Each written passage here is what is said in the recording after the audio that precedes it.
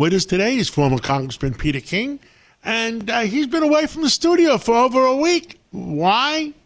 Well, he had some surgery. The good news is all is well, and he's good for another 20 years. You got a 20-year option, Peter King. How do you feel? I really do, and if I move down to your apartment house down in Coney Island, add another 20 years on top of that, I guess, right? With the well, no, you only get 10 years on that. Yeah. You breathe in that ocean air, you get 10 years additional. Okay. Well, I just may do that. But no, seriously, John, yeah, it was this all turned out for routine endoscopy I got, something involving a breathing issue I had and a few years ago, and they went back to look at it again, and it was fine. There was absolutely nothing there. But in the course of it, they found something protruding from my stomach. And this was not this was not being looked at or looked for at all. This was totally incidental, totally by accident. They found it. And that was sent to a specialist over at Northwell, where I'm a consultant, to Dr. Trinidad. He did the biopsy, and it came back malignant. And then Dr. Matthew Weiss, who was one of the leading surgeons in the country, he performed the surgery, and they got the tumor out. It was. He said it took longer than he expected because I have a bigger stomach than he expected. I don't know how to handle that comment, but I've seen that. I've seen you've been eating a lot lately. Well, I guess I'll just sort of cut back on that. But anyway, I mean, I have to say that I've been a consultant to Northwell, but actually to be on the inside and see actually how efficient it is. I'm sure this is true of all the hospitals, in the New York area. But when I got at Northwell, I was just seeing the surgeons, seeing all the preparation that goes into it, all of the aftercare, and even though it was a deep surgery, like an 8-inch incision, really from the first day on, the pain was minimal. I guess, the painkillers working very well, and on the second day, I was out walking and getting out of bed, and really the only pain I had was getting out of bed because of the soft mattress. You have to push yourself up. But other than that, I'm able to get around, and I have a clean bill of health. The doctor says I'm cancer-free, and so I'm looking forward, as you said, the next 20 years, and then, plus 10 on top of that. That is wonderful. I'm glad you're exercising your 20-year option, and you're going to be with us for another 20 years, and that is wonderful news. Did they give you a TV set? Do you know what's going on in the world at all?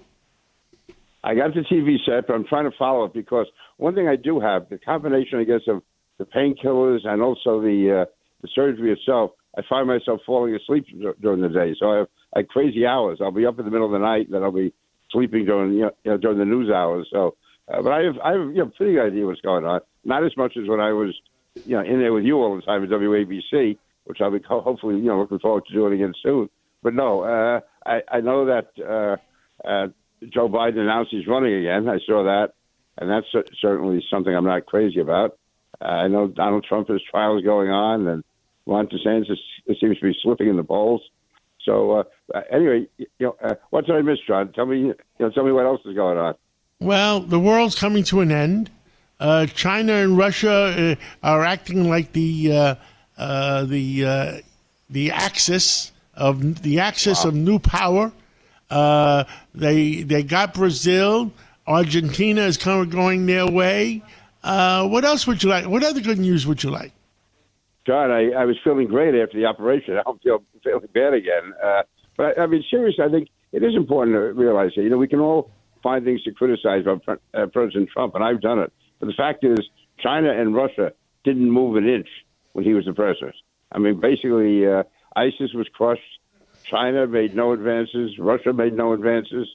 And now, just in really, less than 3 years, we see under Joe Biden, Russia and China are both moving. Russia certainly attacked Ukraine. China is talking about going after Taiwan. And then you have Russia and China meeting again. And you're right, countries like Brazil, others, seem to be outlining themselves. You have Iran certainly is moving into the both with China and with Russia. So no, the world is a dangerous place. And the reality is, I'm not saying we should be the world's policeman, but the United States has to be a world power because That's really all that is. Peter, I hate to disappoint you. Peter King, Yeah.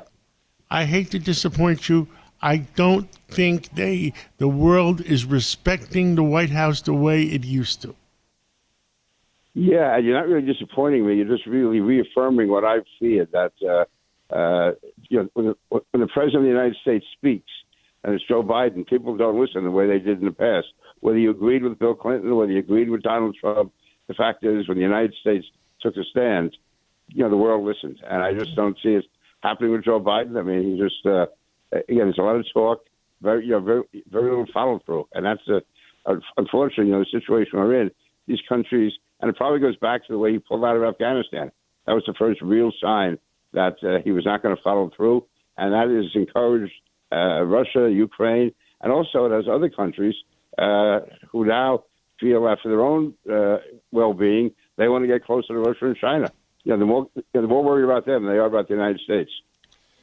Well, Congressman Peter King, feel better, and I look for you to be back in the studio as soon as you can and as soon as you feel up to it.